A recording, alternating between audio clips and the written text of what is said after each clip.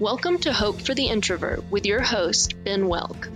You'll be listening to a series of conversations with and about introverted leaders, their strengths, and how they apply them in the workplace and other parts of life.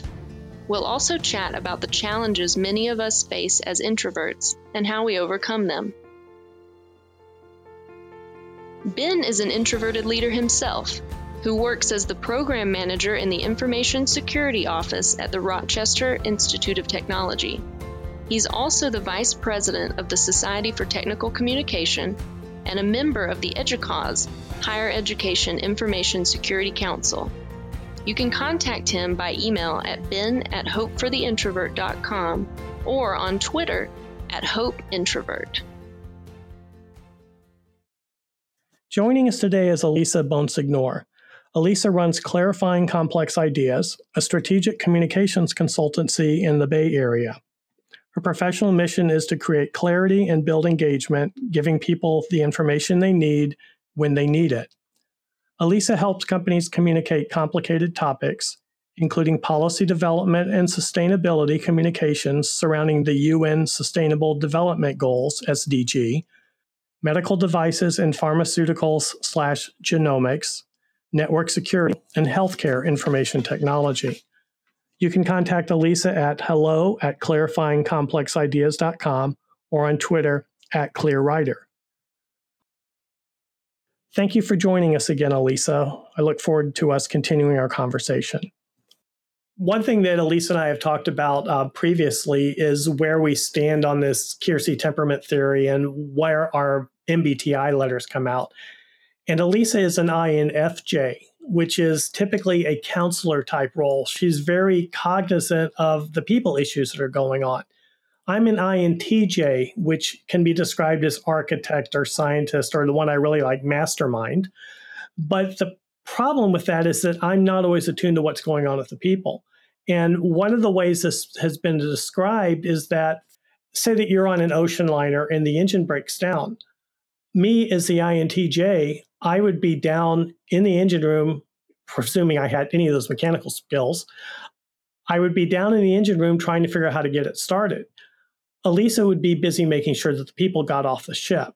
So there's definitely a focus difference in terms of this rational versus idealist type traits, the way that Keirsey puts it. And I think that this is an example then, because I don't necessarily tend to think of what were the motivations.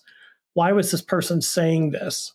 Sometimes I do, but probably not nearly as often as I should.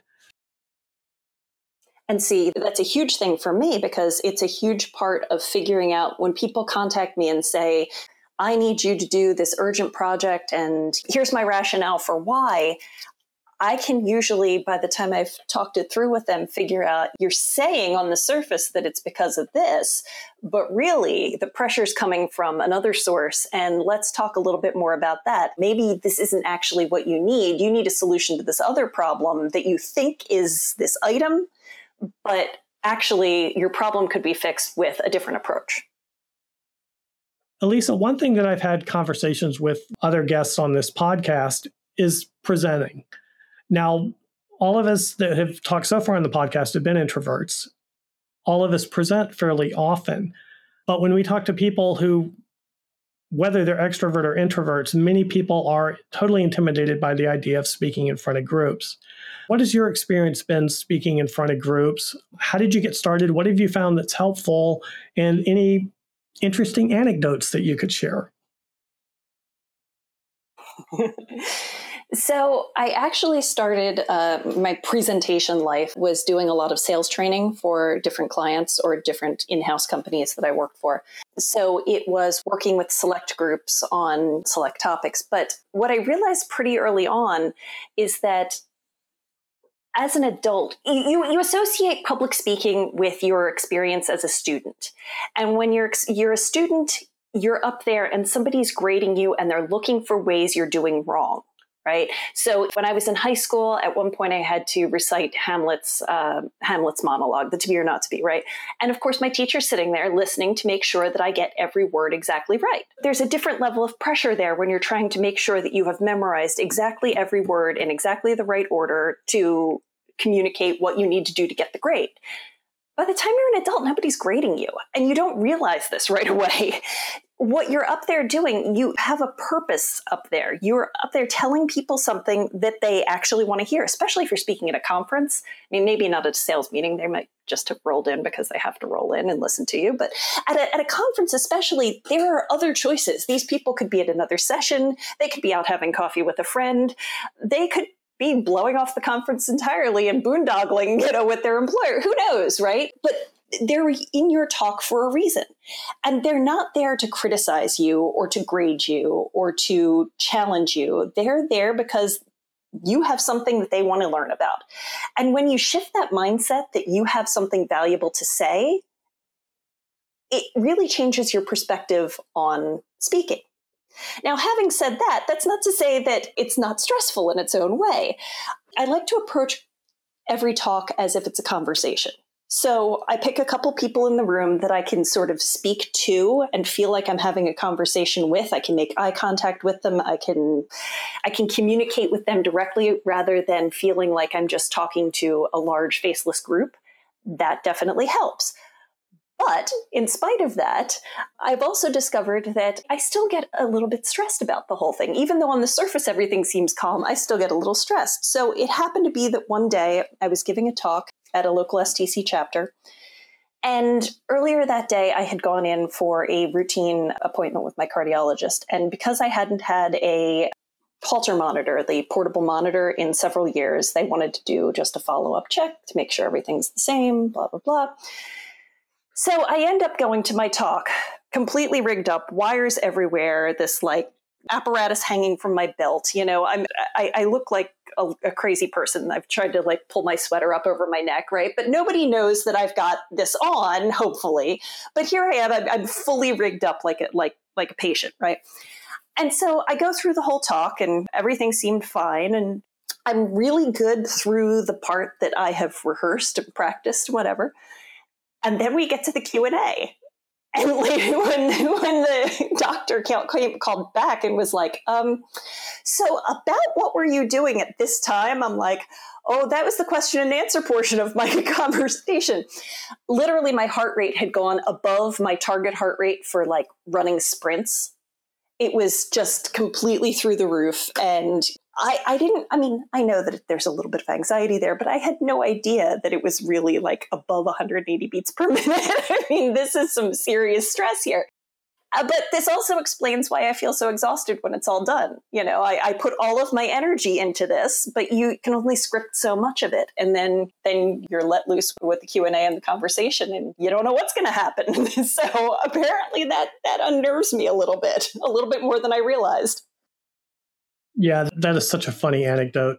And you said you were aware that you were a little stressed, but I guess you didn't have any idea how much until you actually saw it measured. No. I mean, you get that sort of, okay, what's this person going to ask? I mean, there's a little bit of nerves there, but I had no idea it was that level of, cardiac response. So I guess one solution would be not to leave any time for questions and answers at the end of a presentation. Yeah, but the Q&A is actually the best part. I mean, this is where you have really good conversations with people. And once they've asked me the question and we're having that conversation, the one-on-one, it's great. But there's that moment before they begin where it's like, ooh, what are they going to say? I don't know if I'm prepared. Will I have an answer? There's nerves there, more so than I had imagined. That's amazing. It's such a good story. Another question for you here. Part of what we're doing during this series, during the Hope for the Introvert podcast, is talking about our biggest strengths and how we leverage them, and also the biggest challenges we face. What do you believe your biggest strengths are as an introvert? And in what ways do you see that you've leveraged them? So, as you were saying earlier about my feeler status, right? I'm the empath. I feel what people are needing and experiencing. I think that I have leveraged my ability to understand people's motives. I think that that's really gone a long way from instead of listening to the surface, I understand the subtext of things a lot better, which is incredibly helpful with getting to the real problem instead of just painting over the problem that seems to be at the surface. But I think for me, Right. But it's also because I'm a good listener. It's the fact that I'm not always the one talking. I mean, you watch the extroverts in meetings, right? They're not getting the feedback. They're always pushing information out. They're always talking. And if you're always talking, you're probably not listening. So from my perspective, I'm the one who's listening to everybody and generally not talking.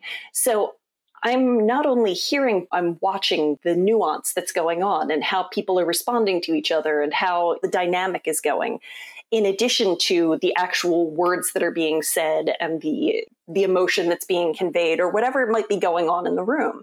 So I'm good for that.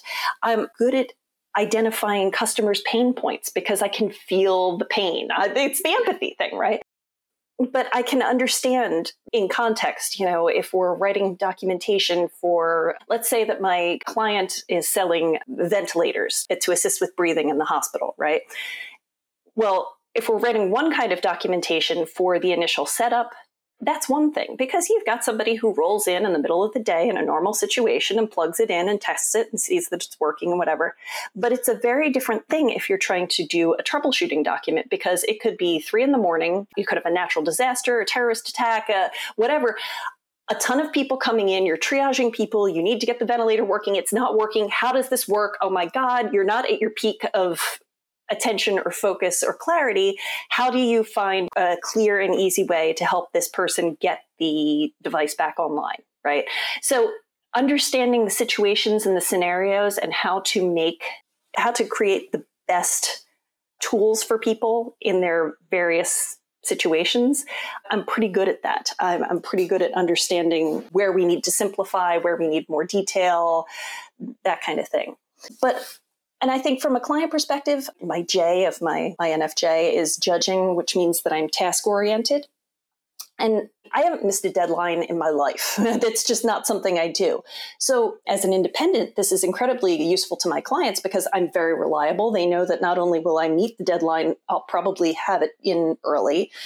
And one of my clients once said to me, you return everything early. I know that if you ever miss a deadline, you're probably dead. It's interesting. And part of being that individual contributor working with the clients, sometimes you can set deadlines that are realistic in that you can achieve those deadlines or you can turn things in advance of those deadlines. So that can be a really big deal. One other thing that you had said in terms of being a very, very good listener, one thing that's important there, I think, and we're talking about the extrovert-introvert difference here, and I don't want to paint extroverts with too broad a brush, but there is often a case where people are waiting to say what they want to say. And so they're just waiting for the other person to finish so they can jump in with what they wanted to contribute. And I think what I'm hearing from you is that you are more willing to sit back, let the conversation happen, and then bring up pertinent points when appropriate rather than, I know what I want to say here. Please finish up talking so I can say what I want to say. So I think that's one of the big differences. And again, I would not accuse all extroverts of doing that, nor would I say that I'm never guilty of that myself.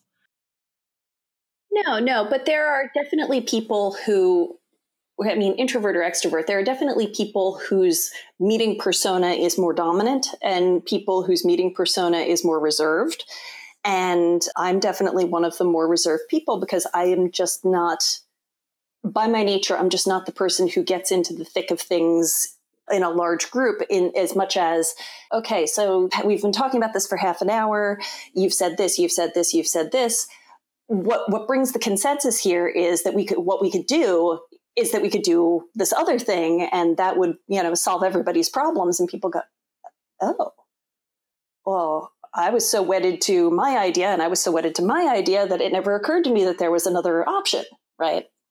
So, it's a lot like counseling, actually. Family counseling for groups and teams. Which gets into your whole INFJ counselor temperament type again. Right. Exactly. We've enjoyed today's conversation and look forward to continuing the conversation in our next podcast.